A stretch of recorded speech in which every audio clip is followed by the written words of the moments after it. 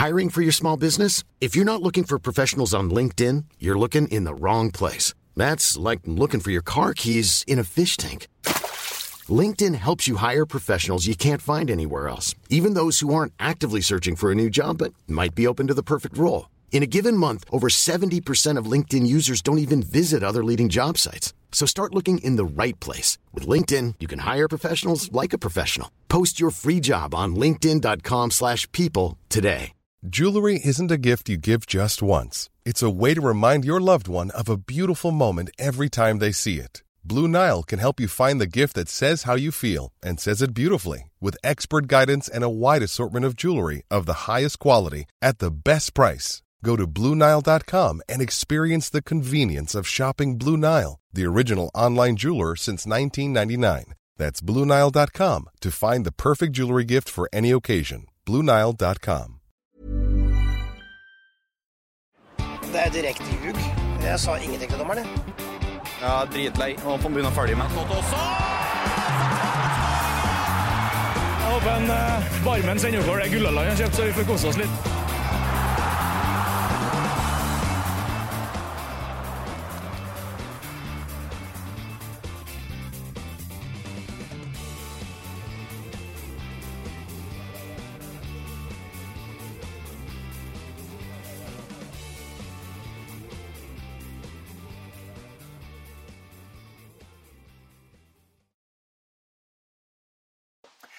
Hei og vel møtt til Indre Bane Møter, en ny spesialutgave av denne podcasten vi har blitt så glad i her i Eurosport. Og tanken i denne utgaven av Indre Bane er at vi skal gå i dybden og snakke i lang tid, forhåpentligvis med en spiller fra gjerne Eliteserien, I hvert fall en med tilknytning til norsk fotball, som vi mener er litt undersnakket, som kanskje har en historie å fortelle som ikke alle er klar over. Og I aller første episode, Mattis Bolli, så har vi bestemt oss for å ha med deg.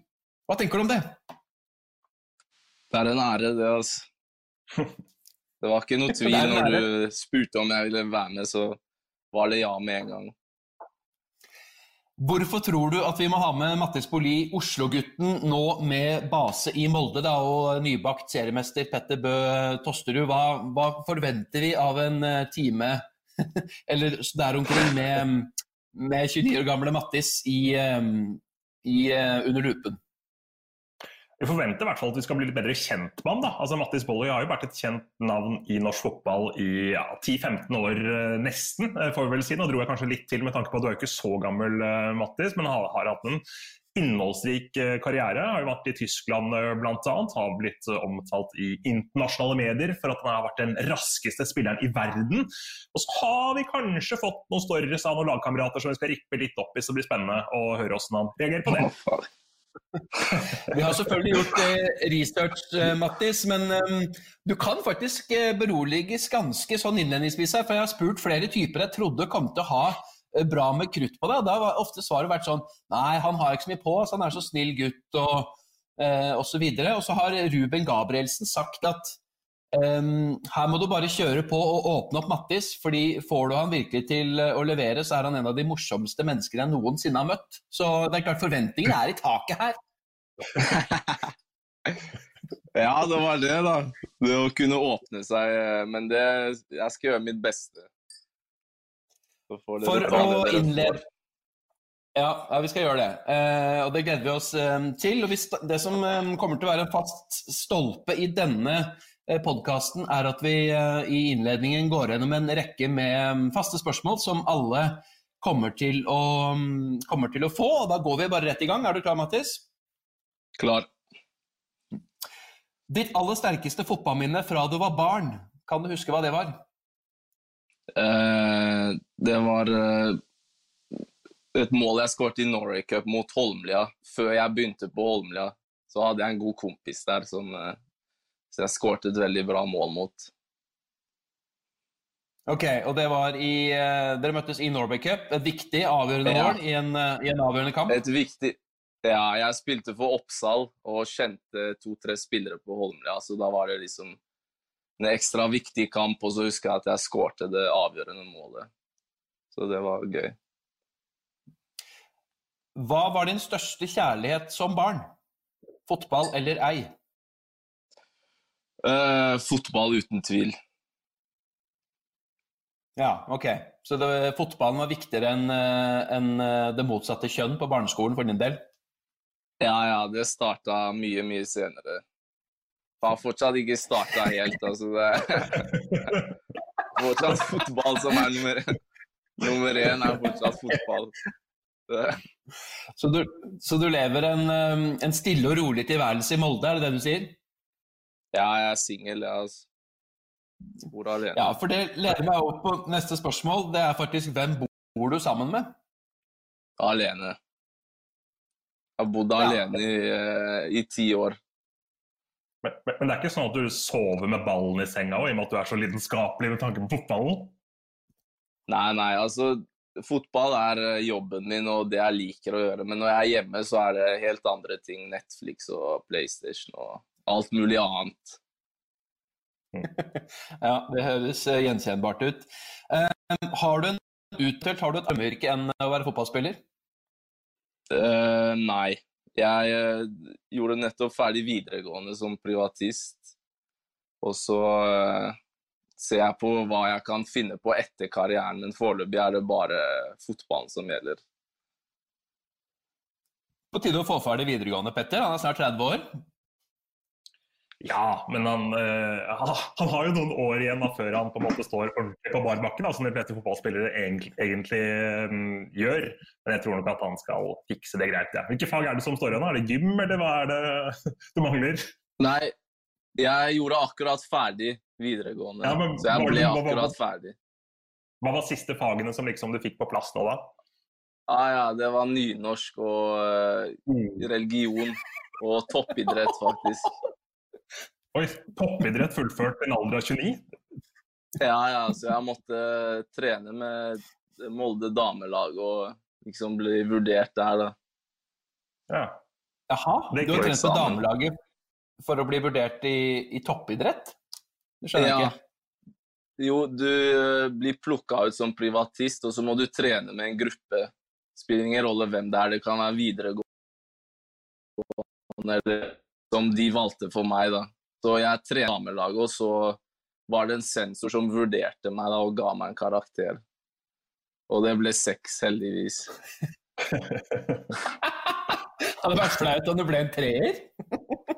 Ja, det hadde vært... Ok, men da har du kommet deg gjennom det, det bra. Neste spørsmål hvem foretrekker du, Drillo eller Nils Arne Eggen? Eggen. Han mer karismatisk, altså han mest spennende. Kulere fyr. Kulere fyr, den grei. Ja.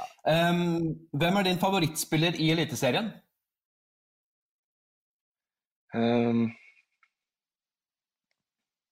Maggie. Magnus Wolff Eikrem. Ok. Fordi alle som har sett han spille, tror jeg vet hva jeg mener.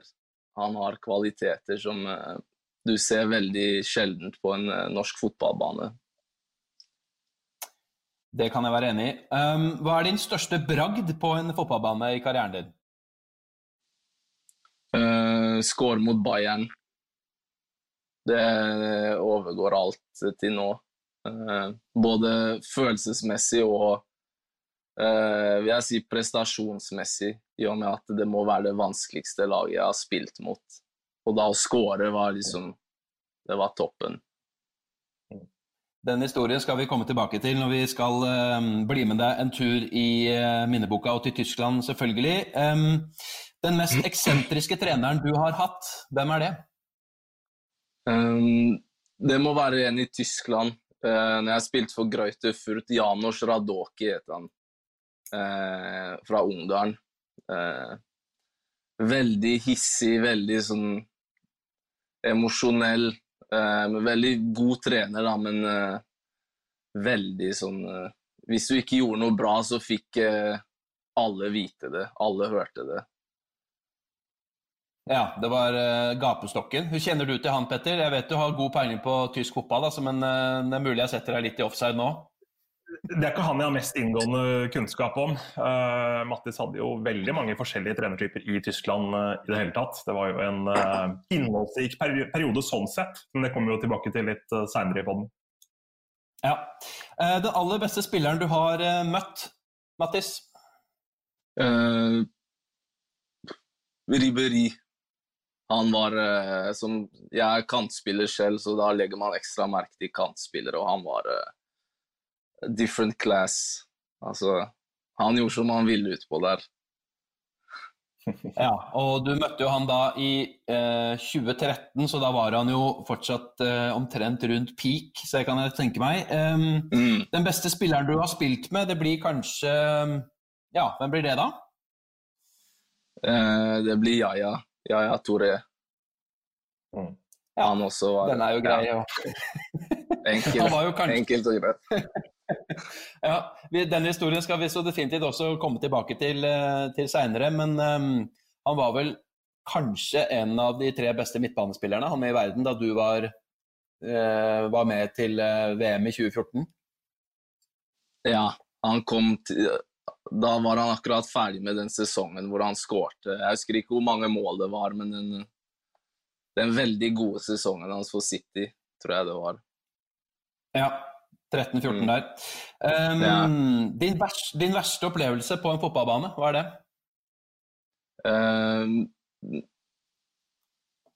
Nedrykk med Fortuna Düsseldorf 2013. Ja, det var en dramatisk avslutning på sesongen i Bundesliga den våren. Har du et YouTube-fotballklipp du ser igjen og igjen? Mange. Så det er masse sånne highlights fra forskjellige fotballspillere. Ronaldinho, Ronaldo. Mange av de jeg pleier å se om og om igjen. Inspirerende. Hvilken av Ronaldoene? Begge. Jeg har hatt sansen for begge. Altså, når jeg var yngre, så var det Ronaldo brasilianeren, og så ble det Cristiano etter hvert. Er det noen klipp av deg selv som du ser igjen av? Selvfølgelig. Flere mål jeg ser av og til når jeg føler for det. Og aller siste, beste stadionopplevelse du har hatt. Hvilken er den kuleste stadion? Det var i Brasil, når vi møtte Colombia. Det var i Brasil, men hele stadion var full av kolumbianere i Brasilia. Og det var den mest ekstreme, mest bråkete affæren jeg har vært borti. Så det var veldig, veldig interessant. Og så var det jo fotball-VM, som jeg vil tro var generelt en ganske kul opplevelse å spille fotball-VM i Brasil. Ja, det også adda jo til opplevelsen til de grader. Vi har også fått varsel på forhånd, Petter, om at lykke til med podcast med Mattis, for han er den som snakker treigest av alle menneskene jeg kjenner. Hvordan synes du det lever opp til det så langt? Altså drittsekker, liksom. Nei, jeg synes han leverer fint foreløpig. Jeg tror ikke folk som hører på podcasten trenger å speede opp ganger 2 foreløpig, så du må holde det tempoet, Mattis. Leverer du ut kildene dine etter podcasten, eller? Nei, ja, vi får se da. Du har jo fått stort sett så mye rosende omtale, men vi får se om du skal få tak i kildet etter hvert. Men Mattis Gasoa Kippersund Bolli, du er altså Oslo-gutt, og mange forbinder deg med Holmlia og den veldig talentfulle. Ja, om dere var en kompisgjeng helt fra starten, det vet jeg ikke, det kan vi kanskje komme tilbake til nå, men du startet å spille først i Lyn og så i Oppsal før familien din flyttet til Holmlia da du var ganske liten. Hvordan var på en måte oppveksten din i Oslo fra du var ganske liten? Ja, det stemmer. Jeg startet i Lyn, spilte guttefotball der et par år før jeg flyttet videre til Oppsal. spilte der litt. Også som 11-åring så flyttet vi til Holmlia, hvor jeg ble boende, og begynte å spille fotball der. Og altså, jeg vil si det var avgjørende for min karriere på den måten at jeg følte jeg alltid hadde talent, men på Holmlia ble det utviklet ganger 3 på grunn av den løkkekulturen som var på Holmlia, hvor du fant folk hele tiden som spilte konstant, som jeg ikke hadde vært borte i noe annet sted hvor jeg hadde bodd før da. Jeg har bodd ganske mange steder i Oslo før jeg flyttet til Holmlia, og jeg hadde aldri sett noe lignende før. Så det var med på å liksom, få meg ekstra i gang med å spille fotball hver dag. Petter jo gammel Lyn helt, holdt jeg på å si, og stor supporter av Lyn. Dere ikke flinke til å spille på Løkka på Oslo Nordvest da, Petter? Eller man må altså ut i drabantbyene for å virkelig bli et talent?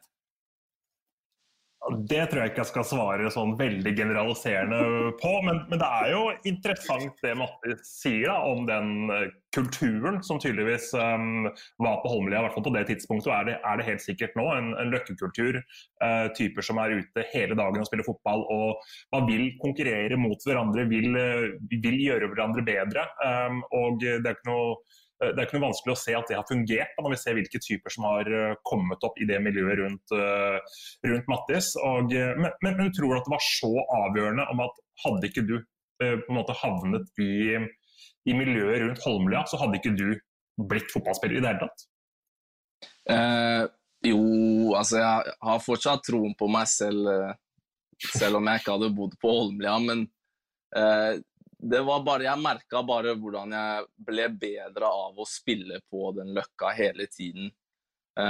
Og så var det kanskje jeg som ikke hadde møtt de riktige folka før jeg flyttet til Holmlia. Så det sikkert fin løkkekultur andre steder også, men det var bare for meg så opplevde jeg det som en veldig sånn wow-opplevelse, at det var der folk møttes. Vi møttes ikke så ofte hjemme hos hverandre, og det var ikke sånn, det var mer...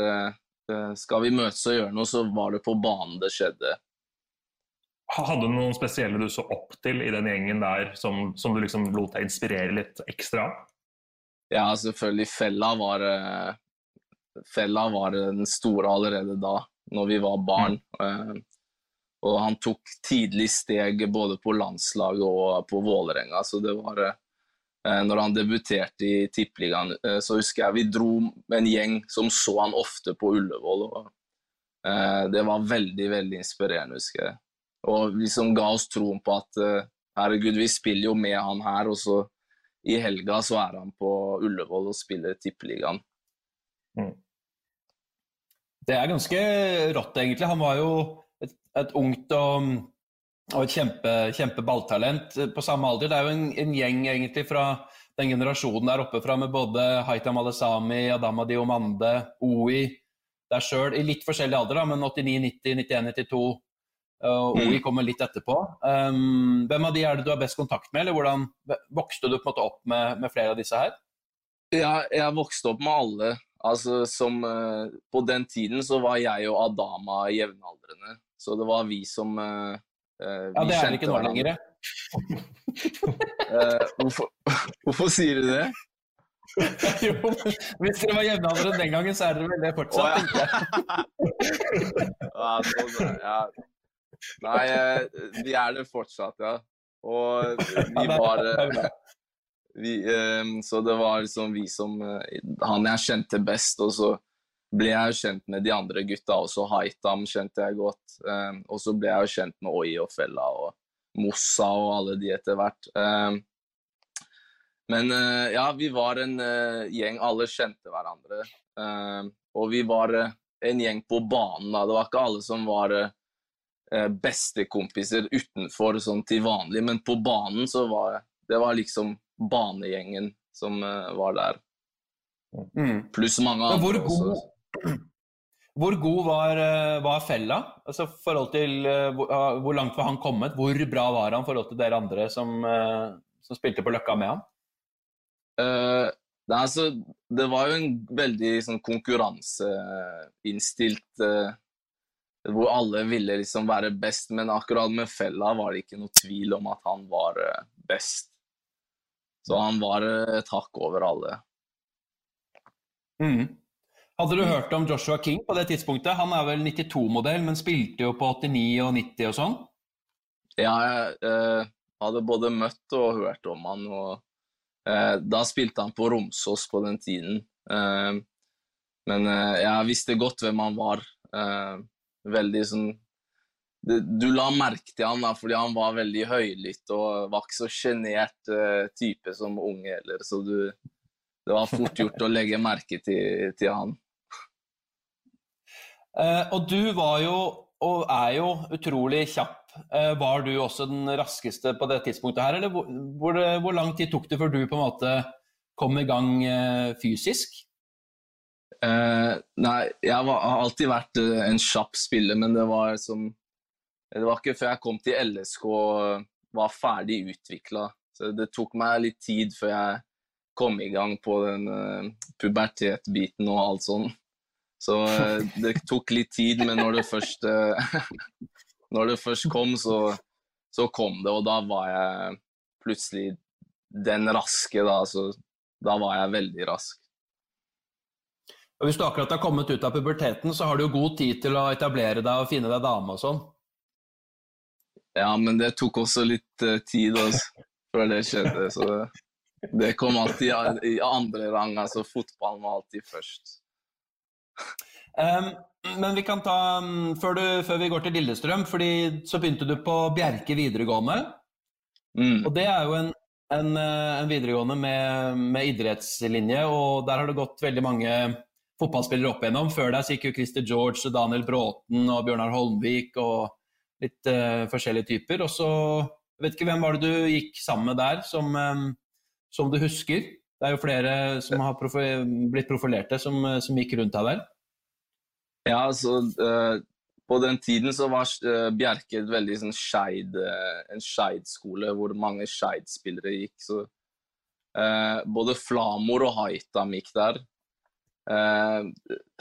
Det var egentlig de hoved som folk vet om i dag da, så jeg ikke glemmer noen.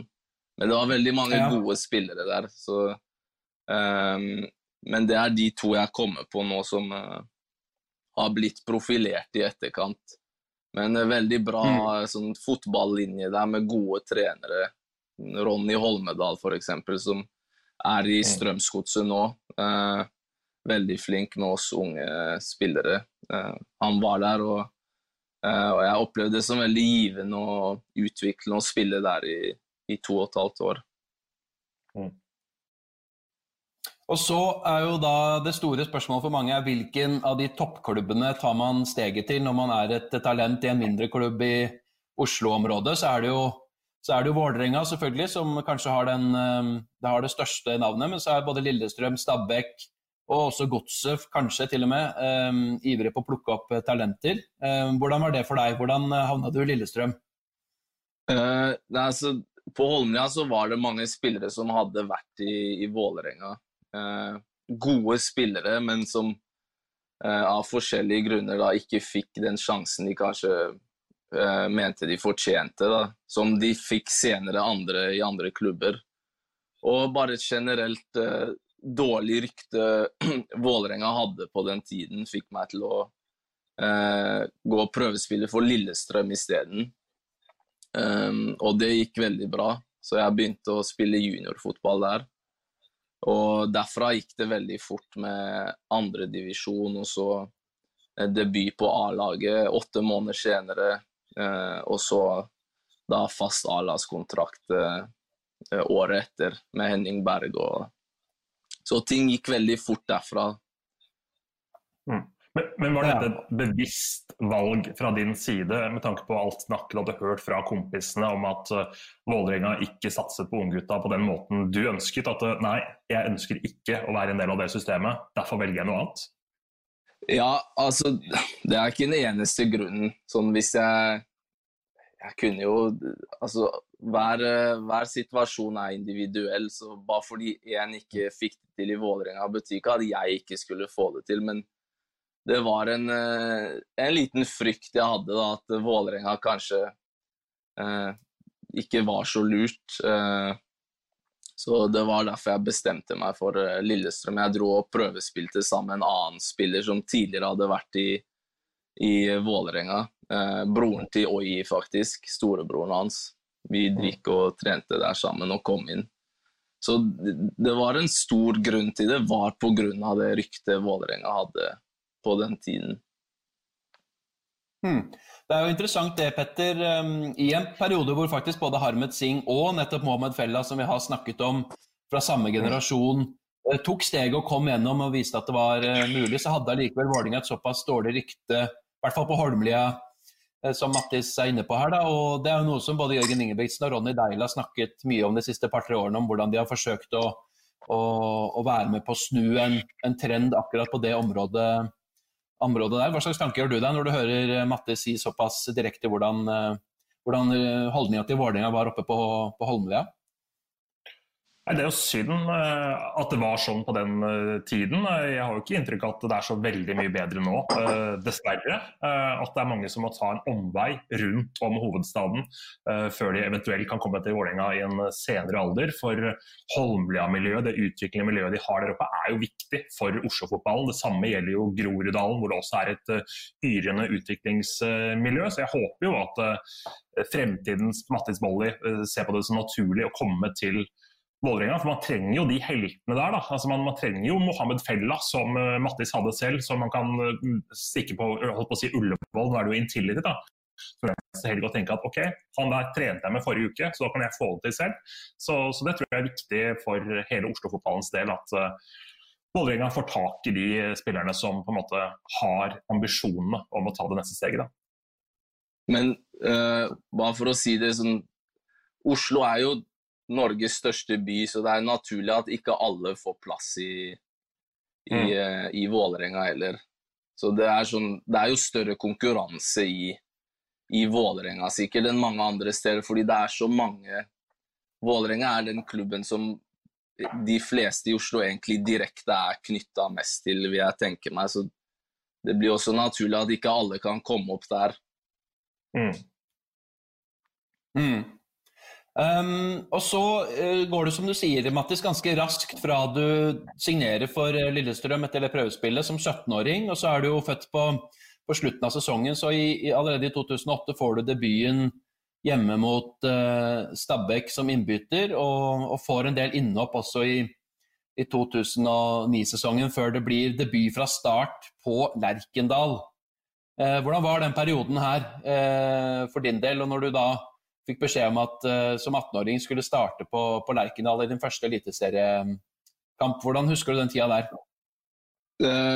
Veldig ny tid med mye nye ting. Jeg lærte det å være plutselig proff fra å gå fra Holmlia et år tidligere til å være tippeligaspiller og være med i hele det systemet og spille med veldig gode spillere var veldig nytt. Men jeg følte jeg tok det veldig fort. Og så en morsom ting jeg har tenkt på etterkant jeg følte meg ikke så ung, fordi det var andre unge, som Ruben Gabrielsen for eksempel, var der samtidig som han var 2 år yngre enn meg.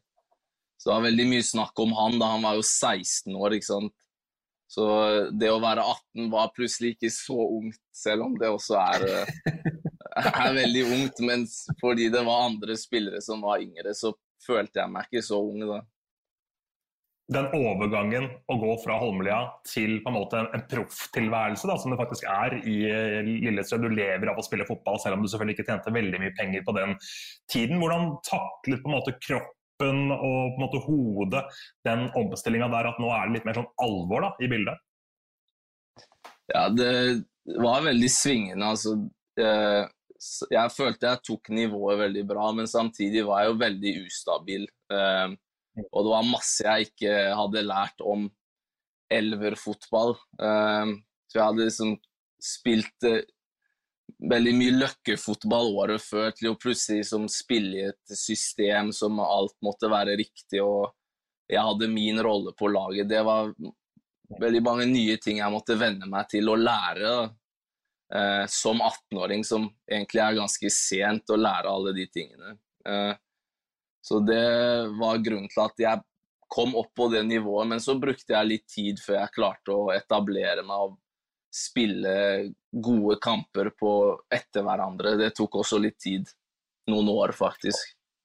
Og så var det jo selvfølgelig litt innom andre laget også. Jeg har hørt en historie fra tiden på LSK2 i 3. divisjon med krampe i første omgangen.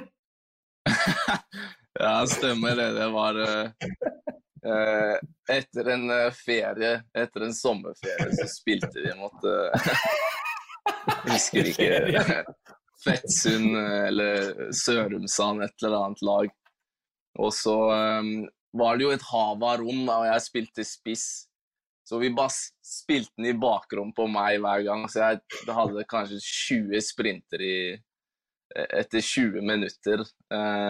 Og en kombinasjon av å være litt rusten etter ferien, og de sprintene var ikke en veldig god kombinasjon, så jeg måtte faktisk ut. Jeg ble byttet ut på grunn av krampe. I 3. divisjon, første omgang. Ja, det var så det ikke rart det ble en snakkis etterpå når de Skippo og gutta fikk høre om det i garderoben dagen etter. Jeg fikk kjørt meg litt. Ja, det må du få kjørt deg. Altså, det var jo unge talenter der, som du sa, med Bjørn Bergman Sigurdarsson og Ruben og deg og Kristoffer Tokstad og sånn, men det var jo en del etablerte der også, i Kippe og Vidar Riseth for eksempel. Han må jo ha vært også ganske tøff når han fikk høre om en sånn historie. Ja, du lærte veldig mye av å være der med de eldre gutta som store navn i fotball-Norge, og som jeg visste godt om før jeg kom til LSK. Så det var veldig lærerikt. Vidar husker jeg også veldig godt, det var vel siste klubben hans i toppfotballen, så han Hvordan var han?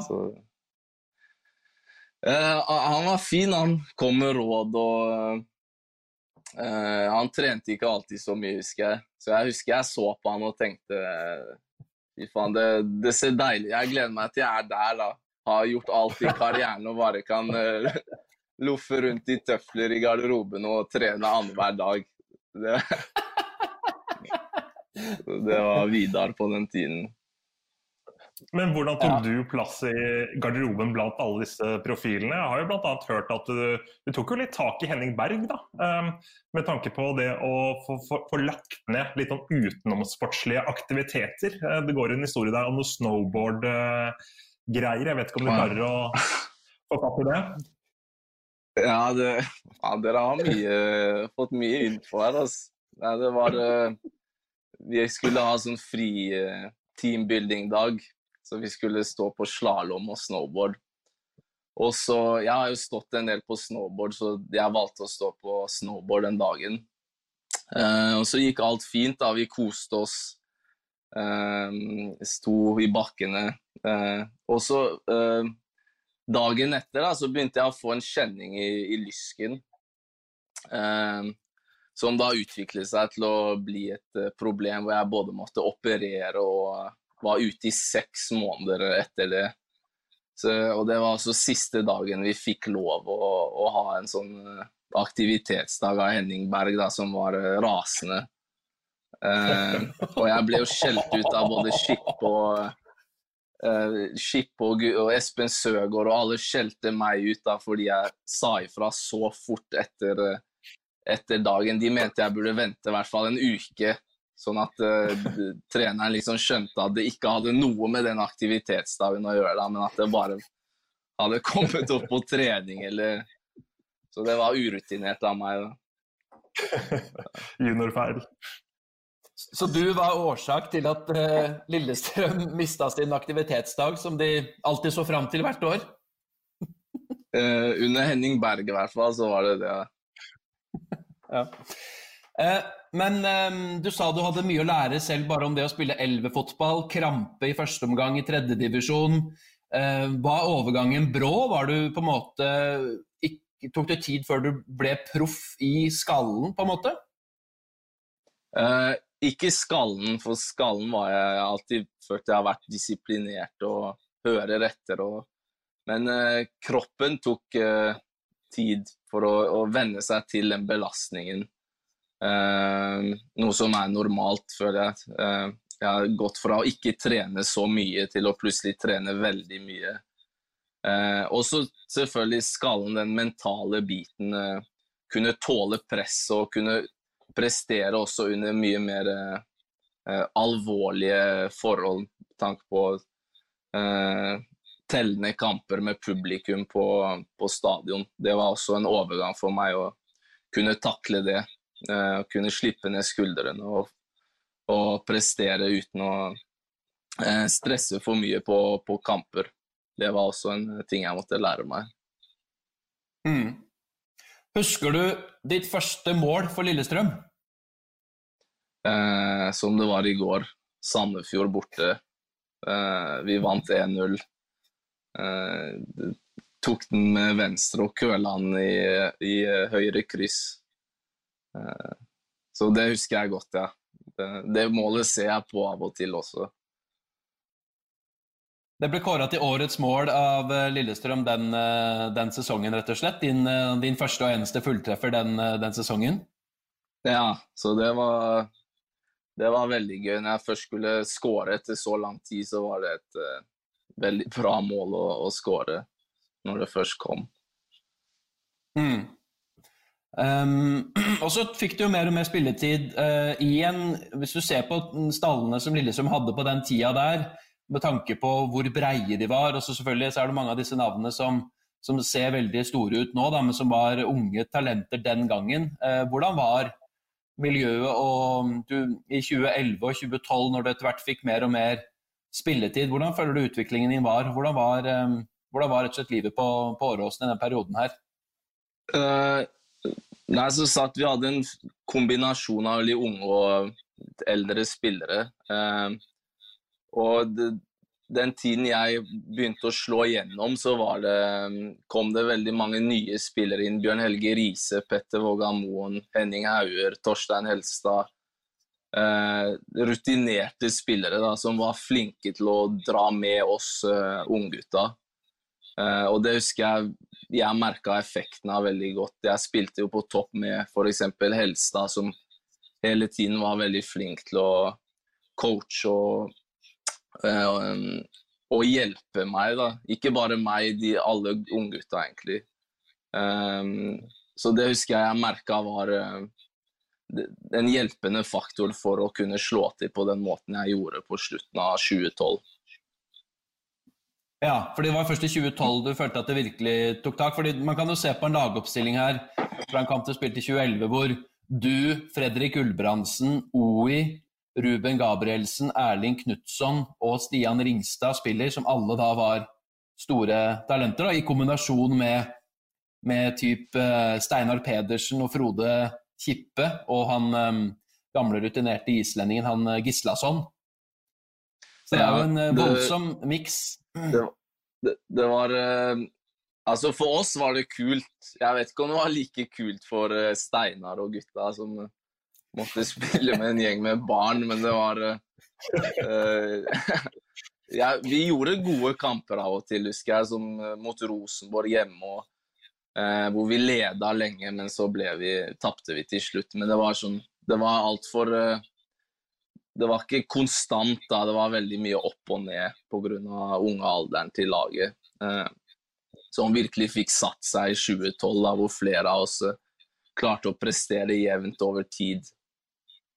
Men det var mye opp og ned, som du sier, i den 2012-sesongen. I 2012 så jobbet jeg faktisk som fotballagent, og satt på tribunen under LSK mot Tromsø på sommeren der, det var vel i juli. Og da satt jeg sammen med nederlandske og belgiske klubber, og det slik at de fleste agenter og speidere og det ene og det andre sitter da med lister og markerer ut de som under typ 23 år da, og da sto du på den lista med tanke på hvem de fulgte med på. Men da satt de faktisk nesten og lo av deg. under den kampen der, og sa Mattis Bolli, han kan ikke spille fotball i det hele tatt, mens de satt og snakket om at OI hadde så elegant løpesett, da spilte han i midtbaneleddet, og den kampen der så ble du tatt av til pause i en kamp. Lillestrøm vant 4-2, og du fikk en toer på børsen, og ja, jeg sier det, jeg også, du var fryktelig dårlig i den kampen der, men så var det jo ikke mange ukene etterpå at det tok helt av. Da var det Bolli i alle aviser, og det var ganske, det tok ganske kjapt av. Jeg vet ikke om du husker liksom vendepunktet i den perioden der? Det som du sier, jeg husker godt den kampen også, hvor jeg tror jeg spilte mot han landslagsbekken, kan det stemme? Han Nordby? Nei, ikke Nordby. Var det Nordby? Jeg tror det var Nordby, men det er samme det. Hva heter han som spilte på landslaget? Han som dro til Belgia. Tom Høgli. Høgli, ja. Han spilte ikke den kampen. Ok, greit, samme. Jeg har gjort mange dårlige kamper mot Tromsø, men ja, som sagt, det var problemet mitt da, at jeg var veldig sånn, når jeg var dårlig, så var jeg veldig dårlig, og så når jeg var god, så var jeg god. Men jeg husker det var vel etter det så begynte jeg å få veldig mange innhopp i stedet for å starte kampen, som jeg husker bygga selvtilliten min veldig. Jeg kom inn og gjorde det bra siste 30-20 minuttene, og så fikk jeg sjansen igjen mot Ålesund borte fra start, hvor jeg skårte et veldig fint mål og gjorde en veldig god kamp. Og etter det så tok det av da. Skårte litt flere mål og gjorde gode kamper på høstsesongen, som var en veldig god høstsesong fra min del. Og ikke minst den brannkampen, da. Det var vel 2 skåringer i den. Da ble det jo mye oppmerksomhet rundt løftet du hadde tatt på høsten.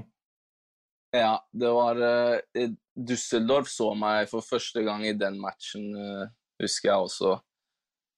Så det var etter den matchen at det ble veldig interesse rundt meg. Men det er jo en fin overgang fra agent Tosterud på tribunen der med noen klubber, og så kommer Düsseldorf på banen og begynner å kikke på deg på høsten. Hvor raskt gikk det da? Hvordan var overgangen til Düsseldorf og det livet eller hvordan var hele den opplevelsen? Nei, det var, jeg hørte om interessen, og var først ikke så interessert, da jeg hadde ikke hørt om Düsseldorf.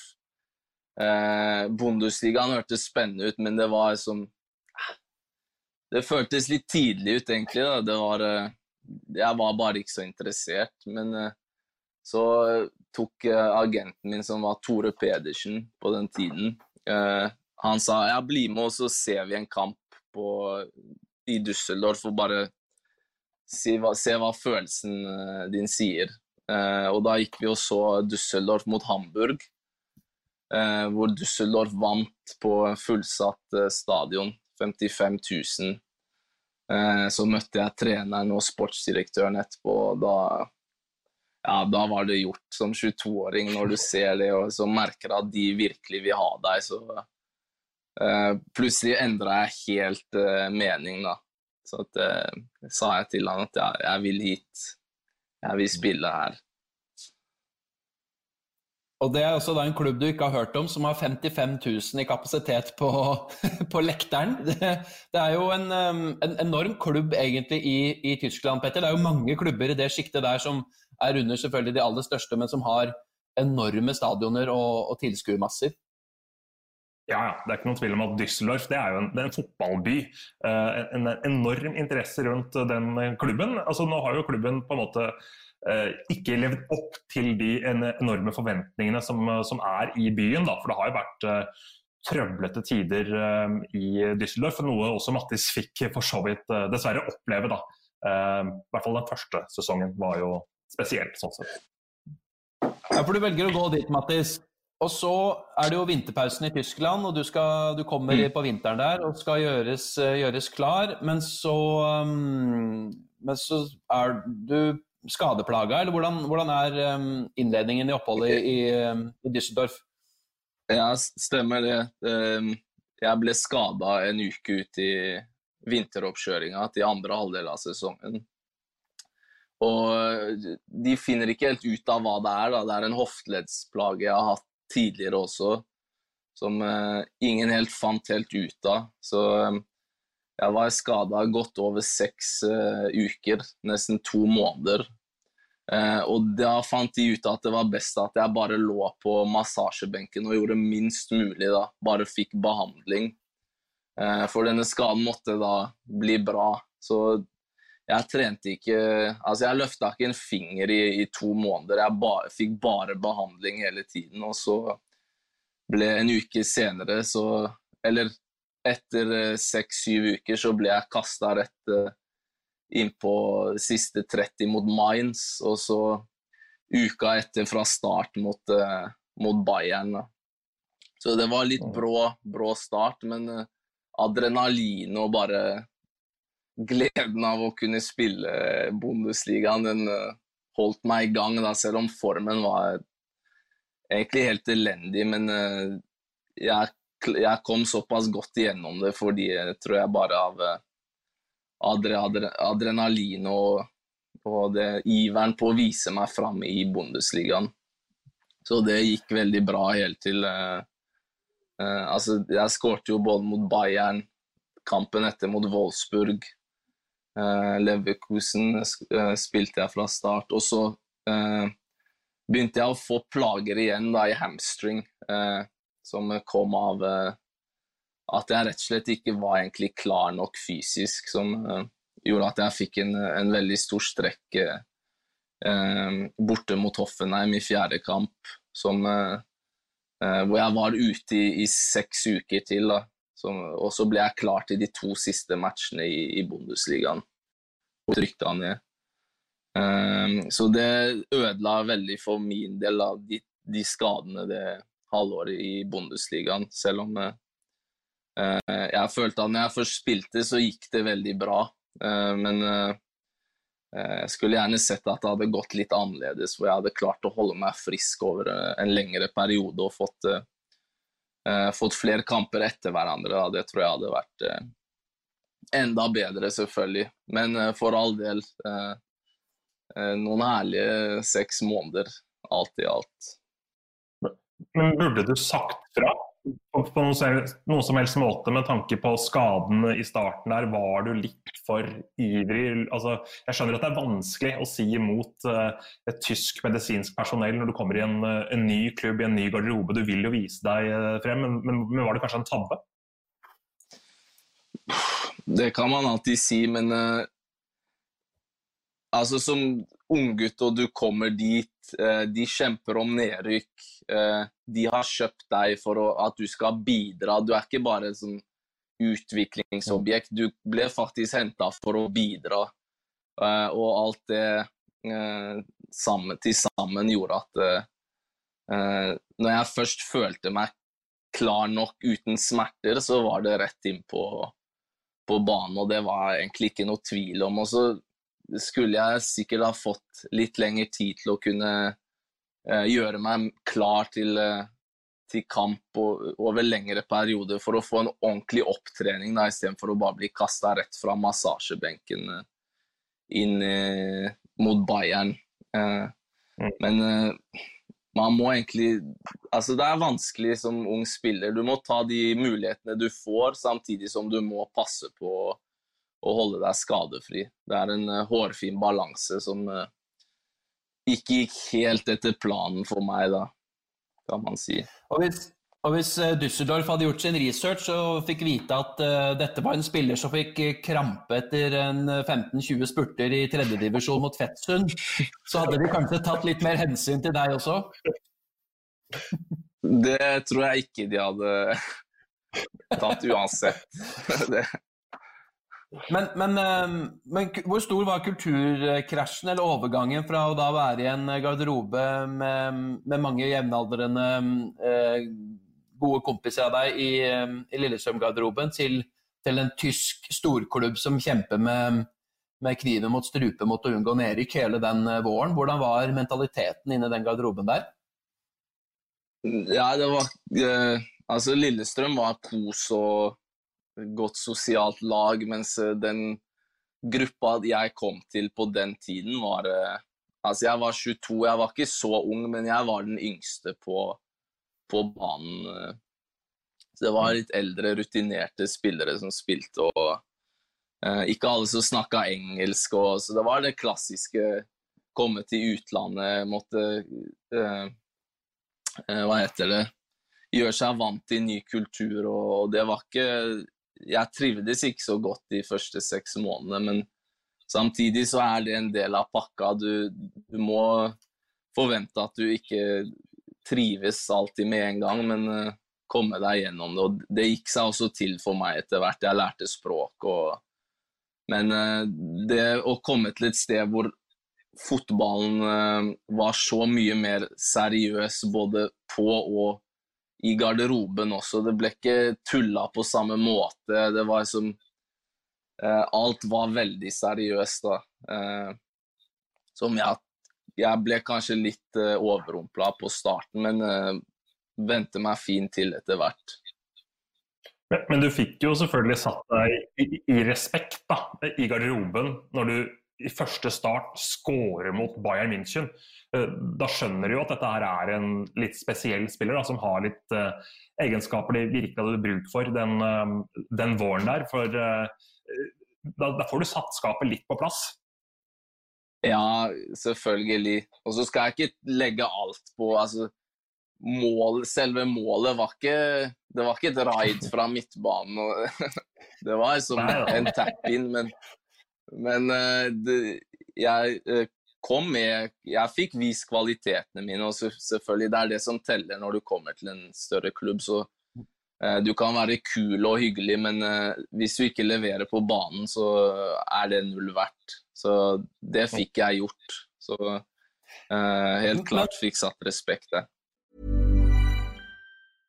Hiring for your small business? If you're not looking for professionals on LinkedIn, you're looking in the wrong place. That's like looking for your car keys in a fish tank. LinkedIn helps you hire professionals you can't find anywhere else, even those who aren't actively searching for a new job but might be open to the perfect role. In a given month, over 70% of LinkedIn users don't even visit other leading job sites. So start looking in the right place. With LinkedIn, you can hire professionals like a professional. Post your free job on linkedin.com/people today. If you're looking for plump lips that last, you need to know about Juvederm lip fillers. With Juvederm Volbella XC and Juvederm Ultra XC, your lip look, whether it's subtle or bold, can last up to 1 full year with optimal treatment and no additional maintenance. Find a licensed specialist and see if it's right for you at Juvederm.com today. That's JUVEDERM.com. Add fullness to lips in adults over 21 with Juvederm Volbella XC or Juvederm Ultra XC. Do not use if you have severe allergies or a history of severe allergic reactions, or if you're allergic to lidocaine or the proteins used in Juvederm. Tell your doctor if you have a history of scarring or taking medicines that decrease the body's immune response or that can prolong bleeding. Common side effects include injection site redness, swelling, pain, tenderness, firmness, lumps, bumps, bruising, discoloration, or itching. As with all fillers, there's a rare risk of unintentional injection into a blood vessel, which can cause vision abnormalities, blindness, stroke, temporary scabs, or scarring. For full, important safety information, visit Juvederm.com.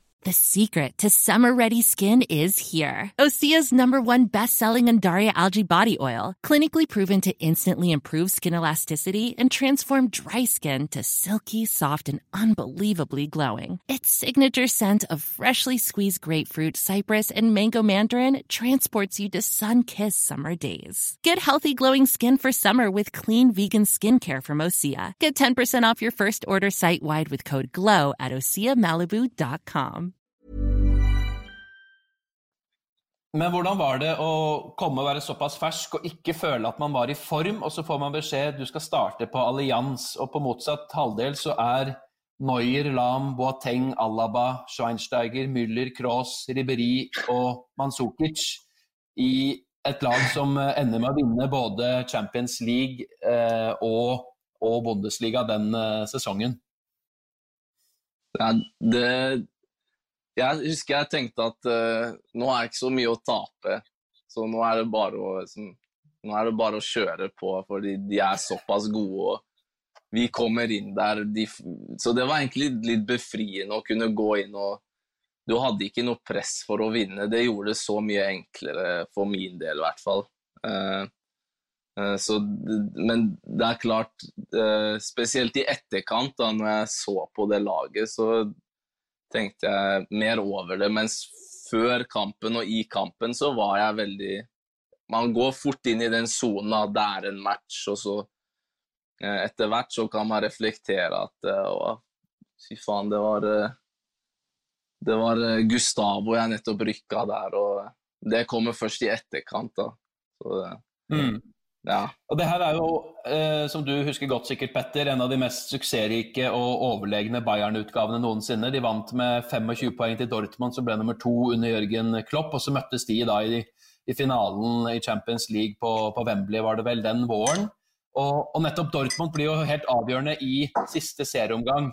Når dere har hatt en helt forferdelig vår med Mattis mest på sidelinja, og i siste serieomgang så har Hoffenheim, da, som dere kjemper mot i nedrykksstriden der, de har Dortmund borte, og så har dere en kamp borte mot Hannover, og er jo helt ute av form, og virker jo ikke å evne å mobilisere da heller, og taper 3-0, men dere håper jo selvfølgelig at Hoffenheim også taper på Vestfalen, men det ble en dramatisk serieavslutning, Petter. Ja, det var helt ekstremt. Nå kan jo selvfølgelig vi si at Fortuna Düsseldorf kan takke seg selv, for de vant jo ikke en eneste kamp den våren etter at Mattis kom, ikke at han var direkte skyld i det, men de hadde jo det håpet fremdeles da, i den siste serierunden, at de kan gjøre jobben selv. Det gjorde de ikke, og så var det ingen som tenkte da at Hoffenheim skulle slå Borussia Dortmund, som ble nummer 2 i Bundesliga. Så alt som kunne gå galt, gikk galt for Fortuna Düsseldorf. Så det ble en blytung dag for deg, Mattis. Men vi vant noen kamper den våren. Gjorde dere det? Ja. I liga? Altså, de siste 10 så ble... Jeg var ikke med på å vinne noen, men vi vant noen kamper den. Ja, men nå snakker vi om deg da. Mattis Bolli-tabellen er den jeg forholder meg til. Ja, greit. Ja, fordi de siste 10 kampene så ble det 0-3-7, altså 3 poeng på de siste 10 kampene der. Og det var jo når man ser på spillertroppen, så synes jeg ikke den ser så veldig sexy ut. Det er få navn som skiller seg ut, men han... Andrei Voronin er det jo mange som husker, ukraineren med bakgrunn i Liverpool. Han med den blonde manken, hvordan var han? Altså, han kranglet mye med treneren, husker jeg, så han fikk ikke spille før det var sånn 3 runder igjen. Da ble han plutselig kastet inn på et sånn nødskrik for å prøve å redde situasjonen, men han spilte... Jeg spilte treningskamp med han, men jeg spilte ikke noen kamper i sesongen med han. Han hadde problemer med treneren og spilte ikke noe særlig, selv om han skulle være stjernespilleren på laget. Men det så ikke mye til han. Nei. Og så ble det nedrykk.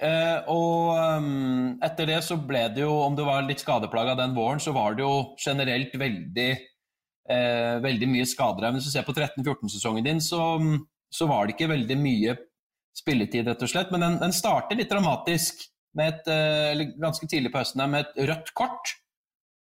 Ja. Og hvor det ender med på en månedslønn i bot. Stemmer det. Det var mye frustrasjon den første sesongen i andre Bundesliga, hvor vi skulle rykke rett opp, men slet egentlig fra begynnelsen av. Så var det en hjemmekamp mot Karlsruhe, hvor jeg var veldig frustrert. Vi lå under. Hadde kranglet litt til og fra med han høyrebekken, hvor det endte opp med at jeg mistet det, jeg så rødt, og tok et veldig kveletak på han, og kastet han i bakken, og fikk selvfølgelig direkte rødt kort, og 4 kampers utestengelse og en månedslønn i bot fra klubben. Så det var en nedtur av nedturene en av de store nedturene i Tyskland. Og så toppet det seg selvfølgelig med at jeg ble skadet rett etterpå, og var ute i hele vårsesongen før VM.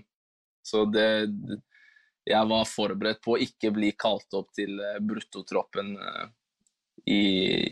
som skulle til VM. Men jeg ble klar og spilte de 3 siste kampene for sesongen, og klarte da å komme i den bruttotroppen, og senere i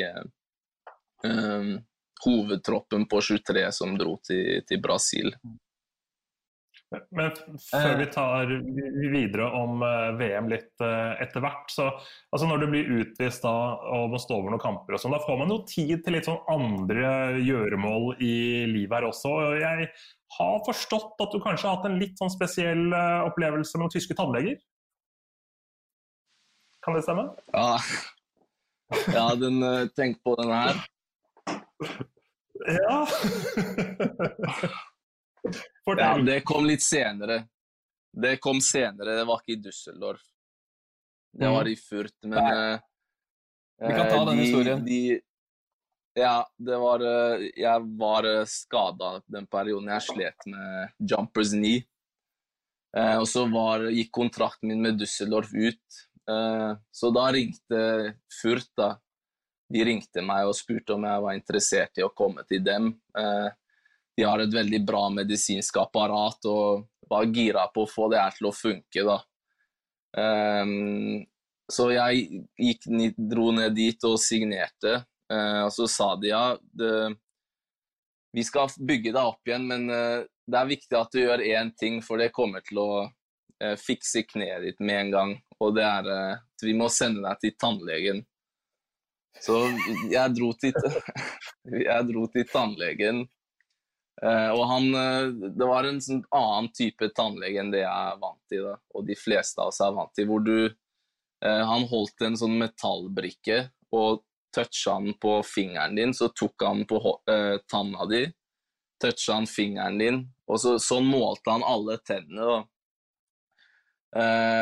Og så fant han ut at jeg hadde problemer i den tanna her, og den måtte ut, fordi det var grunnen til at jeg hadde vondt i kneet. Så det var jeg litt skeptisk til da. Så jeg sa, nei, jeg vet ikke helt om det her legen i Norge sier at jeg må følge den og den treningsplanen, så blir jeg bra. Men det var uaktuelt for dem da. Så den tanna måtte ut, da kunne jeg trene med laget neste uke hvis den gikk ut.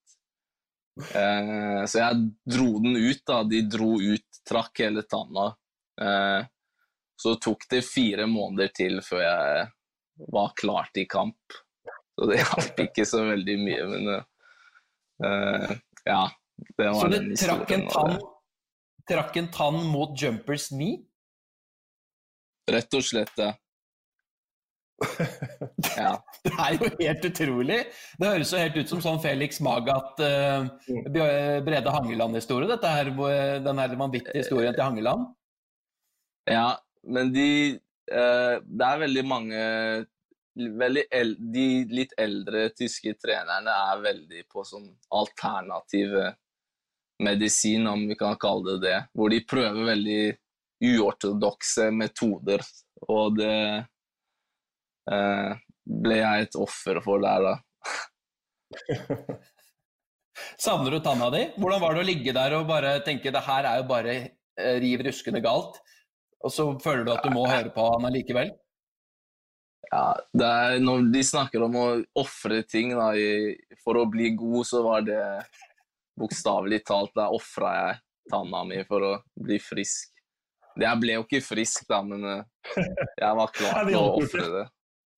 Nei. Herregud. Ok, men da kan vi skru klokka litt tilbake igjen, og så ta dette med valget av Norge eller Elfenbenskysten, for du er jo Du jo oppvokst I Oslo og sånt nå, og hadde da spilt litt landslagsbestemt fotball for Norge, var litt inn og ut av den U21-troppen som inn mot Israel sommeren 2013, det veldig gode laget som gjorde det så bra I det mesterskapet der nede, hvor I ettertid så har vel 21 av 23 eller noe sånt spilt A-landskamper, ledet av Tor Ole Skullerud. Du var jo aktuell I den troppen, men så var det dette valget frem og tilbake med Elfenbenskysten. Hvordan artet det seg? Nei, de tok kontakt ganske tidlig I 2013 når jeg hadde dratt til Tyskland og spurte om det var aktuelt å komme og spille for Elfenbenskysten. Og for meg var det egentlig ikke så aktuelt da. Jeg synes det var spennende, men det var ikke så aktuelt. Men de fortsatte å holde kontakten, og hovedtreneren kom på 3 av matchene. Leverkusen, Hoffenheim og Hannover-matchen. Og så hadde vi en ny dialog mot slutten av sesongen. Og da hadde jeg, etter å ha sagt nei til Elfenbenskysten, så hadde jeg tenkt mye på det og følte at det var en feil avgjørelse for min del, da, hvor jeg har drømt veldig, altså en barndomsdrøm å spille for Elfenbenskysten. Så jeg bestemte meg da for å takke ja til spill for Elfenbenskysten I stedet for å da bli med U21 til Israel. Så jeg hadde jo ikke informert landslagsledelsen I Norge om det, selv om jeg hadde hatt en tett dialog med Skullerud under oppholdet mitt I Tyskland. Han var veldig flink til å følge meg opp, så det kom litt som et sjokk for han da, når jeg plutselig ringte han etter at jeg hadde tatt den avgjørelsen. Så det angrer jeg selvfølgelig litt på at jeg ikke gjorde det på en annen måte, og liksom informere han litt underveis, men ja, sånn var det. Så da dro jeg til VM-kvalikkamp I Elfenbenskysten mot Gambia og Tanzania. Og da var valget tatt I det du selvfølgelig får en A-lagsdebut for Elfenbenskysten, så det jo ikke noe vei tilbake. Jeg snakket med Skullerud om det, han bærer ikke noen dag, så du kan ta det med ro. Nei, jeg har snakket med han flere ganger etterpå også, så det... Nei, men det fortsatt godt å høre. Men så valgte du da vekk det eventyret som U21 hadde I 2013, men... Det blir jo året etter, da, når du, som du var inne på, kommer inn I den bruttotroppen, og Elfenbenskysten reiser til USA og skal forberede seg på Brasil-VM med den beste generasjonen Elfenbenskysten noensinne har hatt, må man vel kunne si. Og du drar over dit og egentlig har hatt en sesong hvor du nesten ikke har spilt I annen Bundesliga. Og I den troppen så det altså så mange stjerner at det nesten ikke til å tro, og så kommer du deg inn I den troppen. Det nesten som man ikke skjønner det. Hvordan var det? Nei, det som sagt, det ble litt snakkis I Elfenbenskysten også, fordi det var så få som visste hvem jeg var da. Men ja, hver gang jeg var med på landslaget så gjorde jeg en figur og fikk vist kvalitetene mine, og det var nok til å komme med både I brutto og I den troppen som dro til Brasil, og da få et innhopp I andre kamp mot Colombia som vi tappte. Men ja, det var...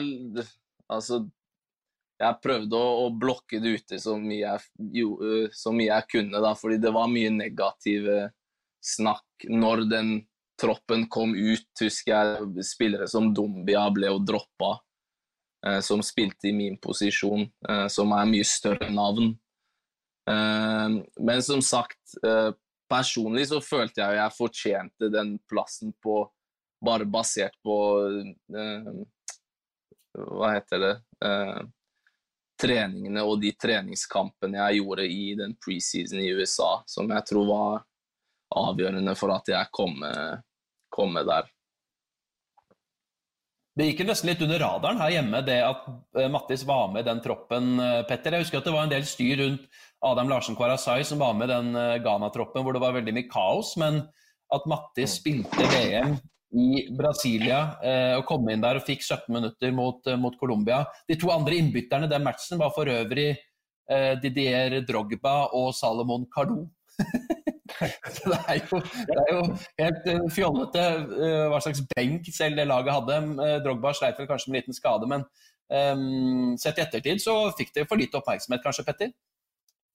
Ja, men det litt merkelig det der hvordan det skjer med flere norske fotballspillere da, som velger et annet landslag, sammen med Mix Diskerud, som selvfølgelig spilte for USA, som ikke har den samme kvaliteten som Elfenbenskysten. At ok, når du velger et annet landslag, så får du rett og slett oftere mindre oppmerksomhet I norsk presse, fordi du blir på en måte ikke like het og like interessant. Det jo merkelig at det egentlig sånn, når man da sitter I en garderobe sammen med Yaya Touré og Didier Drogba på det fantastiske landslaget der, men antageligvis det slik at de fleste nordmenn finner det kanskje litt mindre interessant da, men det har ikke jeg noe fasit på. Hvordan opplevde du det, Mattis? Ja, som dere sier, jeg merket at jeg var plutselig ikke en norsk spiller lenger, da. Så da vil jeg si jeg forstår jo hvorfor det sånn. Og så var det sånn at jeg merket folk da, som ikke syntes den avgjørelsen var så kul. Og det hadde jeg ikke forventet, all den negative tilbakemeldingen fra folk generelt I Norge. Men akkurat det med media kan jeg forstå. Vi trenger ikke å gå inn på navn... Men det var generelt... Var det fotball-Norge, eller var det folk hjemme fra Holmlia, eller var det bare folk på gata eller på sosiale medier, eller? Ja, altså folk jeg har hatt forhold til I fotballen, fotball-Norge, som ikke var så begeistret for det da. Skjønte ikke helt hvorfor, jeg jo vokst opp I Norge, hvorfor velge et annet landslag. Og det også forståelig at noen mener det, men...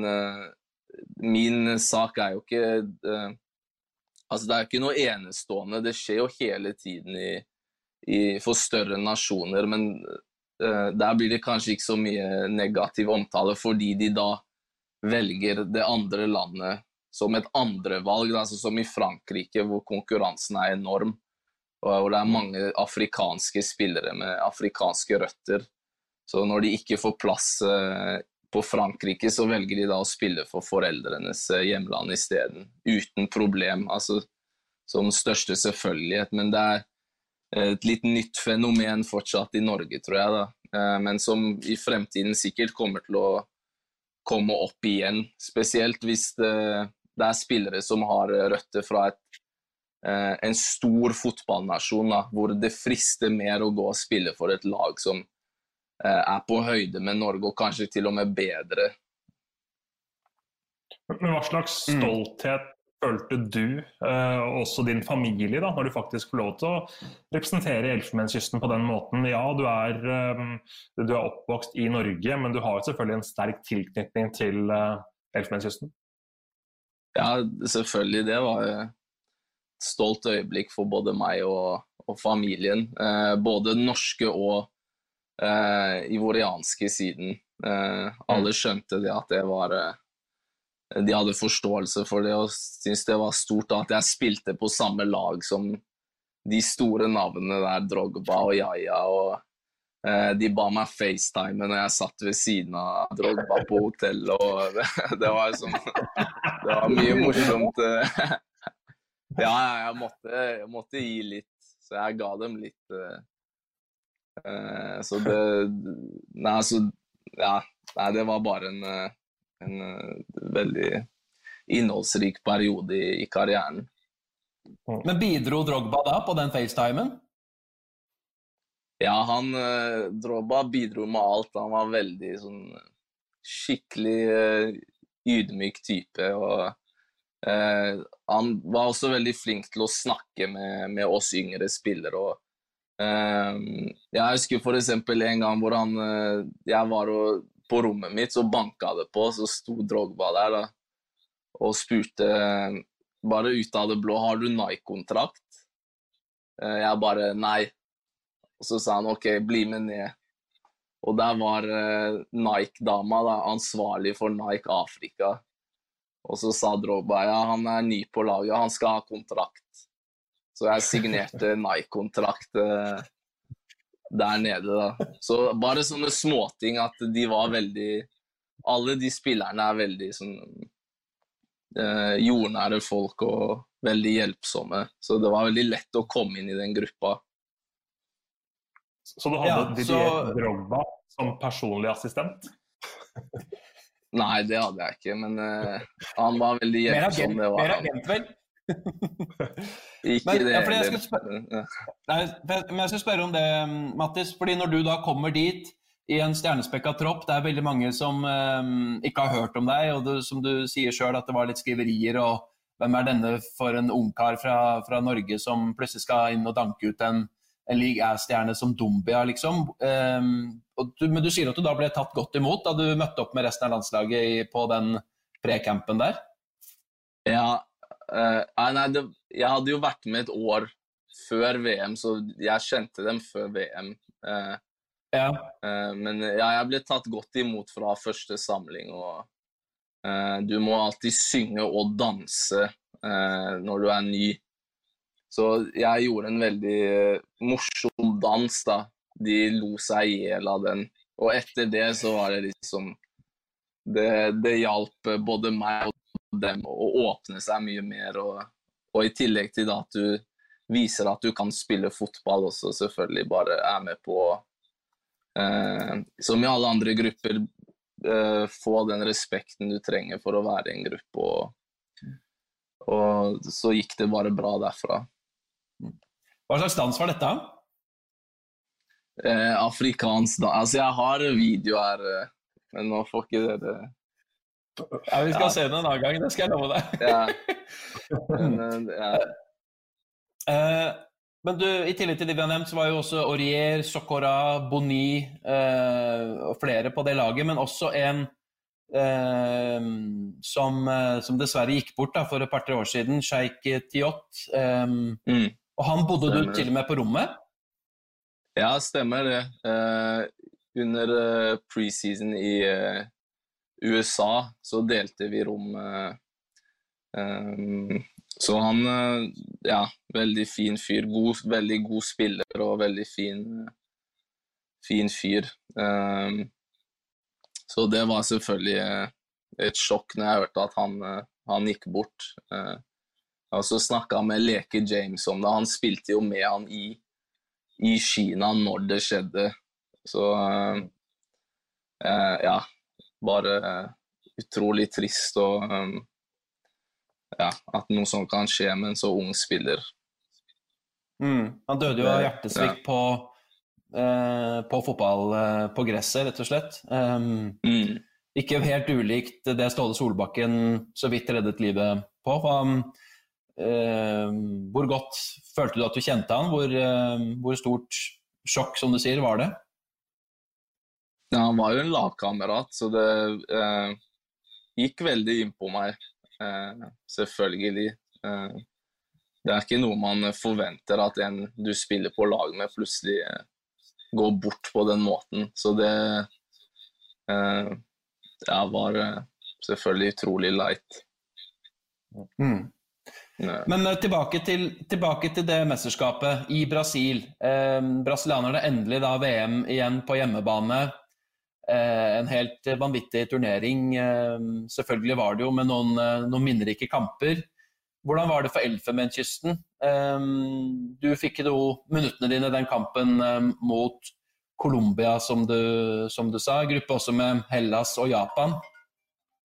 Det ble en seier mot Japan først, og så var det tap mot Colombia, og så var det den siste matchen mot Hellas, hvor dere vel var ganske klare favoritter. Hvordan var det? Vi røk på overtid, om jeg husker riktig, så fikk de straffe. Altså, vi var videre helt siste minutt. Så fikk de en straffe og skårte da. Så veldig kjip måte å bli slått ut av et VM på. Og det var veldig mange av de spillerne veldig, veldig frustrert, meg inkludert, men spesielt de som hadde vært med 2 ganger tidligere og ikke helt klart å komme videre da, med den gyllene generasjonen, og det var deres siste forsøk. Så det merket man gikk veldig inn på mange av spillerne. Veldig stor skuffelse for veldig mange. Så ja, det var en nedtur. Ja. Det var vel den gamle legenden Samaras som satte den straffen på tampen her, og det var på en måte siste nådestøtet i den gyllene generasjonen. Må ha vært i Elfenbenskysten, så må jo skuffelsen ha vært helt enorm. Ja, så det var etter det da, så ble det et generasjonsskifte, og hvor han nye treneren kom, han Hervé Renard. Dere har sikkert sett han Tjekkassen, han franske med hvit skjorte og som tok over og klarte å vinne mesterskapet endelig da, etterlengtet året etter. Men etter det så kom det et generasjonsskifte, og unge meg var også en del av det generasjonsskiftet. Så jeg har ikke vært med etter at han tok over, så ble jeg med på 2 samlinger, og så har jeg ikke vært med etter det. Så jeg håper jo fortsatt å være med. Jeg er fortsatt ikke for gammel, så med godt spill så ligger fortsatt håpet der om å bli tatt med igjen. Har du noe kontakt med landslagsledelsen på noen som helst måte den dag i dag? Nei, det ikke sånn at vi chatter, men de vet jo, jeg regner med at de vet hvor jeg spiller, og men ja, landslaget kom man med gode prestasjoner, og prestasjonene mine har vært veldig svingende de siste årene, så ja. Ja, fordi vi kommer til det nå. Etter 2014 så har du 2 nye, egentlig veldig skadeplaget sesonger. Vi har jo snakket en del om det, både jumpers knee, du hadde plutselig hamstringskader som var gjentagende, og i tillegg til den hofteleddsbøyeren din som var problematisk. Düsseldorf gjorde det dårlig, holdt på å rykke ned fra annen Bundesliga da, våren 2016 der, som ble din siste vår i den klubben. Da kom du inn helt på slutten og fikk i hvert fall oppleve en slags opptur der hvor dere vant de 2 siste kampene da, våren 2016, som gjorde at man holdt seg så vidt. Jeg vet ikke hva du husker av det, for da nærmet det seg slutten av Düsseldorf-karrieren din. Ja, det på de 3 årene så det kom 7. treneren inn, så det var sånn, det kom en ny trener inn hvert halvår, bokstavelig talt.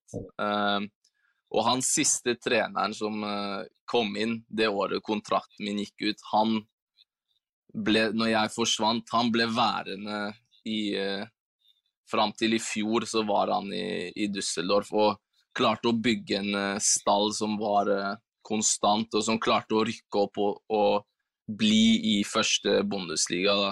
Så der ser du også viktigheten av å ha en trener som kan være i en klubb over tid og få litt tid og bygge opp stallen.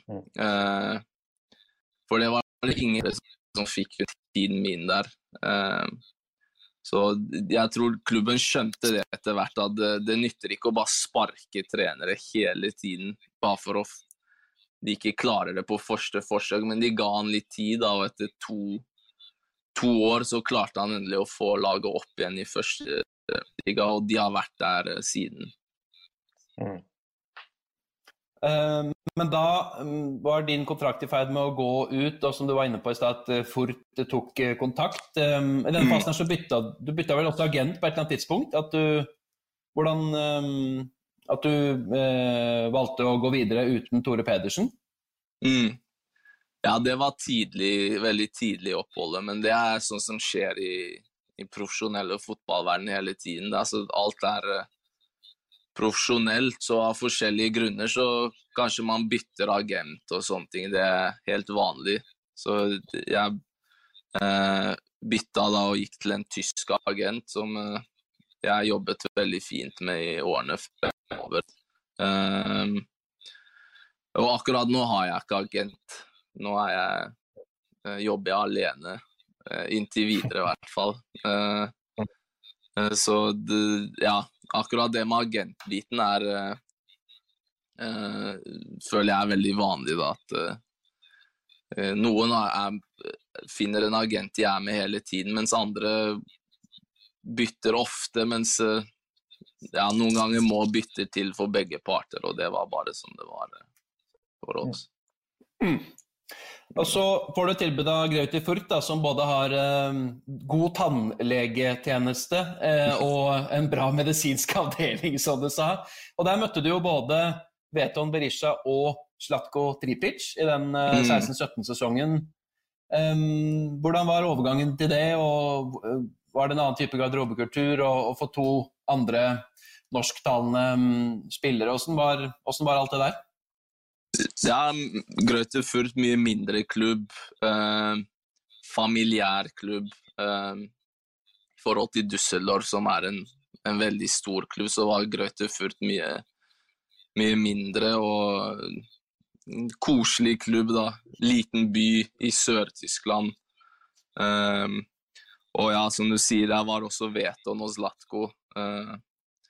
Så vi hadde veldig gøy sammen. Det ene året vi spilte, selv om vi møtte på utfordringer alle mann der med litt forskjellige trenere vi ikke var helt begeistret over og sånn, men det sånne ting som skjer. Jeg tror hvis du spør dem, så kan de treningsregimer som ingen av oss hadde vært borti før da, som var knallere, altså veldig mye trening som, Ja, men både du og Veton og Zlatko, begge de to særlig, jo to sånne terrier med tilsynelatende evig motor, men selv de synes at det var litt voldsomt. Ja, det var altså de forsvant det året, selv om jeg tror begge hadde lenge kontrakt, men det kan sikkert de fortelle mer om selv, men det var Men altså, når du sier et klart regime, fortsett. Altså det varierer veldig da, så noen av trenerne var det ikke sånn, vi på noen trenere der som var veldig, de kom med en veldig utfordrende modell da, på treningen, og som var ekstrem da, som jeg ikke har møtt på tidligere, og ikke i etterkant heller. Men har du noen eksempler på ekstremt? Hvor ekstremt? Konkrete eksempler har jeg ikke, men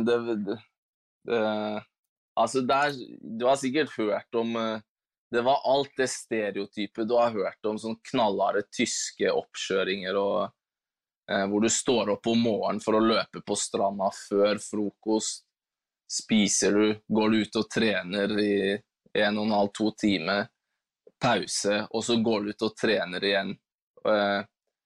Og gjør sånn en dag greit, men når du gjør det hver dag, så det sånn, det begrenset hvor mye kroppen klarer å hente seg inn igjen etter de øktene.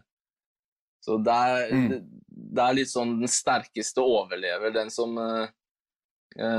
kommer seg gjennom det, kommer gjennom topptrent,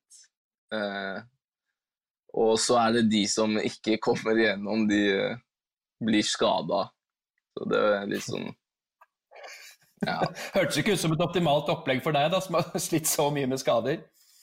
Nei, så det var litt av grunnen til at jeg til slutt måtte ta turen hjem for å prøve å resette hele kroppen og kunne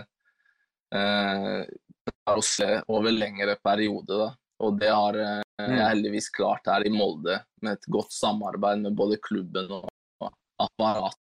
Og bare Sofien klubben har her i Molde, hvor de tenker veldig langsiktig at du må ikke være klar om en måned så lenge du blir klar, at du da forblir klar resten av sesongen når du først klar. Jeg har en veldig, veldig fin filosofi på her I klubben. Så jeg klarer aldri å rose I media når jeg snakker om dem, på grunn av viktigheten jeg føler det da. Fordi en ting disse gjentagende skadene med hamstring og jumpers knee og hofteleddsbøyeren, men du får jo en alvorlig skade vinteren 2017 der, som setter deg ut egentlig et helt år, og ut kontraktstida di I Greuther Fürth. Og det, hvordan var det? Hva var det som egentlig skjedde? Nei, jeg ble taklet på trening og brakk leggen, ankeren, og hadde applikasjoner her, så jeg måtte opp på nytt en gang til på sommeren. Så jeg var da klubbløs da, og skadet, hadde en operasjon til I vente. Så da tok jeg faktisk kontakt med norske klubber og spurte om det var aktuelt at om de var interessert. Og det var de første omgang ingen så veldig gira på å hente meg når jeg hadde 5 måneder igjen av opptreningsperioden. Så det tok litt lengre tid da, før jeg igjen tok kontakt, og da var det Molde spesielt. Og de var da interesserte, men ville se meg litt først for å se om kroppen og alt var på plass. Så de ga meg en typ prøvespillperiode på en måned, hvor jeg viste at ankeren ble bra og at kroppen var I fin form. Og så signerte jeg da en 1-årskontrakt med Molde, som på slutten av fjorårssesongen signerte jeg ut 2022. Men hvordan var den perioden da, når du var så skadet, hadde den CV-en du hadde, og sender ut henvendelser til norske klubber? Hvem var det du sendte ut til? Da du på en måte tilbake litt på scratch da. Hvordan var det, og da, jeg vet ikke om du ble avvist av noen klubber også, eller hvordan var den høsten der? Altså, Molde var, de hadde vært interessert tidligere, så jeg følte det var håp der da, men jeg måtte jo sikre meg selv, så jeg kontaktet jo flere klubber. Så jeg snakket både med Brann, og så kontaktet jeg Rosenborg også, men de var... altså, det var ikke noe svar å få der. Jeg tekstet Bjørneby, men han svarte ikke. Så det var ikke så interessant, tror jeg. Men Molde ble det til slutt da, og det jeg glad for at det ble, og det var selvfølgelig alltid mitt første valg også. Men hvordan var det? Altså, du spilte ikke en eneste tellende kamp fra 21. mai 2017 til 18. juli 2019. Hvordan påvirker det mentale for din del da? Altså, så tenker du at nå kan det faktisk være over? Jeg tenkte ikke at det var over, for jeg følte meg I ganske fin form, hvis man kan kalle det det. Men selvfølgelig, det var en tøff periode. Du tviler alltid litt, sånn, selvtilliten ikke på topp. Så det var en prøvelse uten tvil, men jeg merket jo at jeg fortsatt hadde det inne, så det var bare et spørsmål om tid. Men det klart, I fotball ferskvare, så du kan ha gjort gode kamper tidligere, men du bare så god som din siste kamp. Og min siste kamp var 2 år tilbake I tid nesten, så det var... jeg var ikke så veldig attraktiv da. Til og med I Norge så var det ikke veldig stor interesse, som det viser siden jeg måtte ta kontakt med klubbene. Og hvis ikke du hadde gjort det, så hadde du ikke hatt noe karriere lenger egentlig da. Du måtte strekke ut en hånd, du, rett og slett, og be pent om å få prøve deg. Ja, rett og slett. Og så har jeg tro på at jeg hadde vel fortsatt hatt en karriere, men takket være Molde så tok den en veldig brå kurve opp da, hvor det heller kunne ha tatt enda mye lengre tid.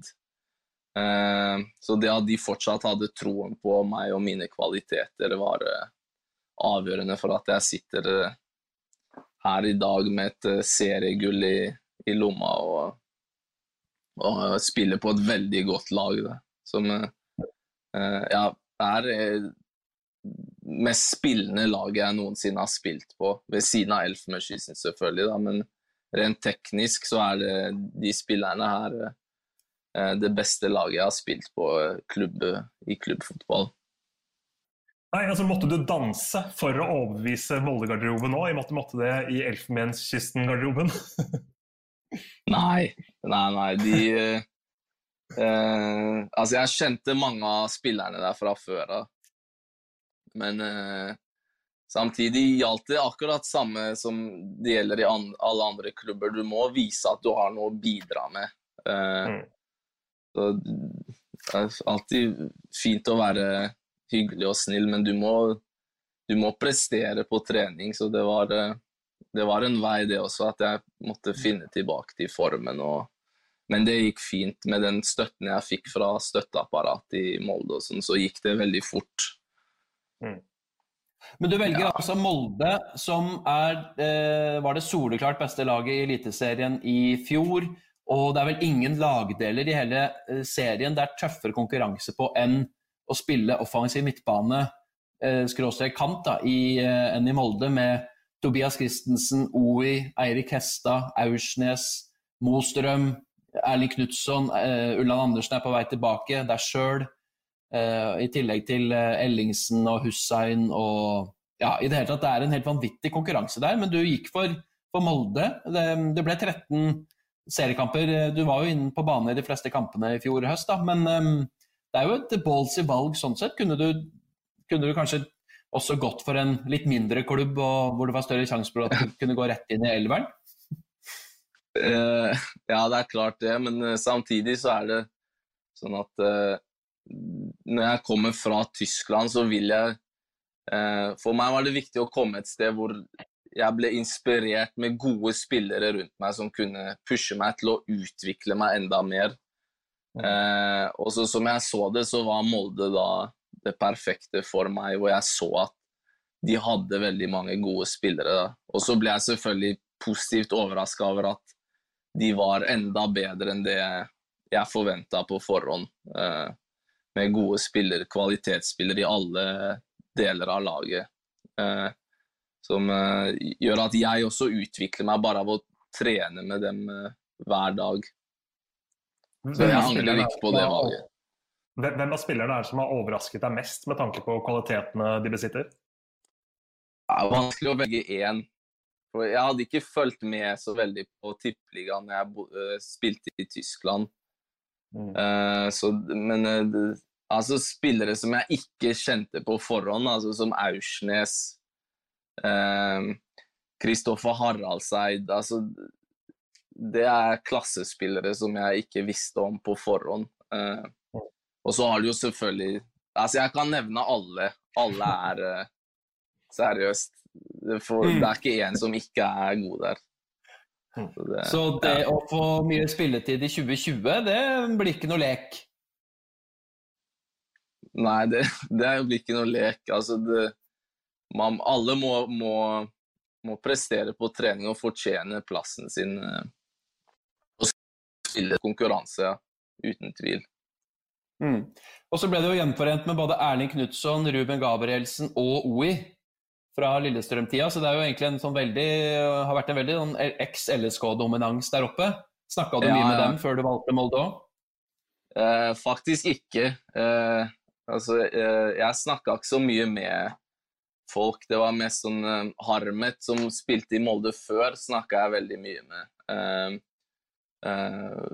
Vi snakket mye om, og han også snakket med Molde før jeg kom til Molde, og hjalp meg i den prosessen også med å komme i kontakt med dem. Så Men akkurat dem fortalte jeg ikke til at jeg skulle komme før jeg faktisk møtte opp. Og så kom jo Oi senere enn meg.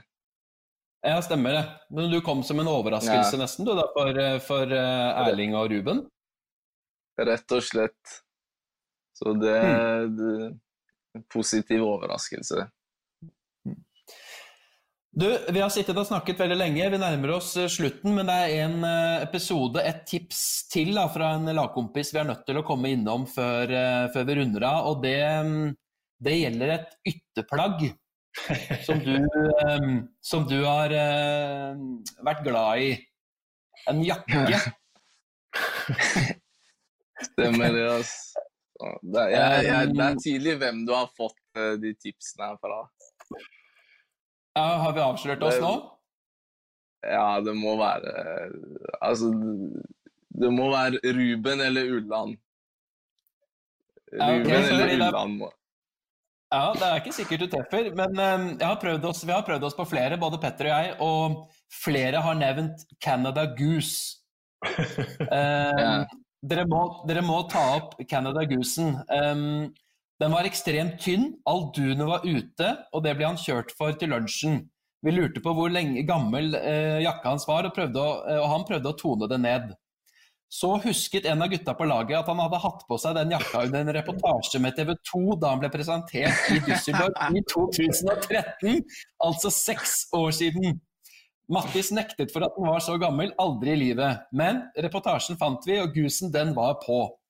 Han brukte kun den jakka, alltid shorts og t-skjorte med den, eller bukse og den. Det var så ille at de som er ansvarlig for botkassa, seriøst vurderte å spandere en ny jakke på han. Men til slutt så fikk Goose-jakka sin naturlige avslutning på gullfesten. Det kan du jo spørre han om hvordan gikk. Ja, altså, det stemmer det. Men alle de som har hatt Goose vet at det er kvalitet. Så å ha den i 6 år er ikke noe big deal. Men på gullfesten så, ja faen, så hadde Magnus afterparty hjemme hos han. Og det var første gang jeg var hos Magnus, så jeg slet litt med å finne veien. Jeg fant ikke inngangen. Så det endte opp med at jeg kom på baksiden og måtte klatre over et svært gjerde. Og så kom jeg over det gjerdet, og så satt jakka fast i gitteret på toppen. Så når jeg hoppet ned, så rev den rev i 2 da. Så jeg møtte opp på gullfesten med en jakke som var revet i 2. Og det synes selvfølgelig de var dritmorsomt i og med at de har slaktet meg hele sesongen på grunn av den jakka. Så det endte sin levetid på den gullfesten. Så det må være Ruben eller Ulland som kom med de, eller Magnus, en av de 3. Ja, vi røper ikke våre kilder, Petter, men det er jo godt å høre at i disse gjenbruks- og miljøbevisste dager så har også en godt betalt tysklandsproff velger å stå last og brast med jakka si gjennom mange sesonger, Petter. Det er nydelig. Ja, det er prisverdig, og så er det også fascinerende hvordan lagkameratene er så opphengt i detaljene med en gammel reportasje fra TV 2 om at du hadde på deg jakka, og så fant de bevisene. Det er helt sykt. Men det er det som er charmen ved en fotballgarderobe, så det er bare gøy det. Du får få muligheten til å hevne deg på et eller annet tidspunkt. Ja. De skal få hevn uten tvil. Ja. Tusen takk for praten, Mattis. Er det noe du vil legge til helt til slutt? Nei. Jeg har fått snakket om veldig mye. Så takk for praten selv. Du sa jo før vi begynte at du har egentlig ikke hørt noe særlig på podcaster i ditt liv, men nå har du i hvert fall fått utlevert bra om ditt eget liv, og det har vært kjempeinteressant å høre på, Petter. Ja, helt klart. Han hadde mye interessant å komme med. Takk for praten, og så får vi håpe at du blir jo 30 år, men føler deg fortsatt som 24, skjønner vi, og muligheter for både briljering I eliteserien og kanskje et comeback på landslaget for Elfenbenskysten til stede. Ja, satser på det. Troen det I hvert fall. Ja, det bra. Kos deg videre, og så snakkes vi, Mattis, når sesongen sparkes I gang. Takk for at dere hørte på denne spesialepisoden av Indre Bane møter Mattis Bolli. Vi takker for nå.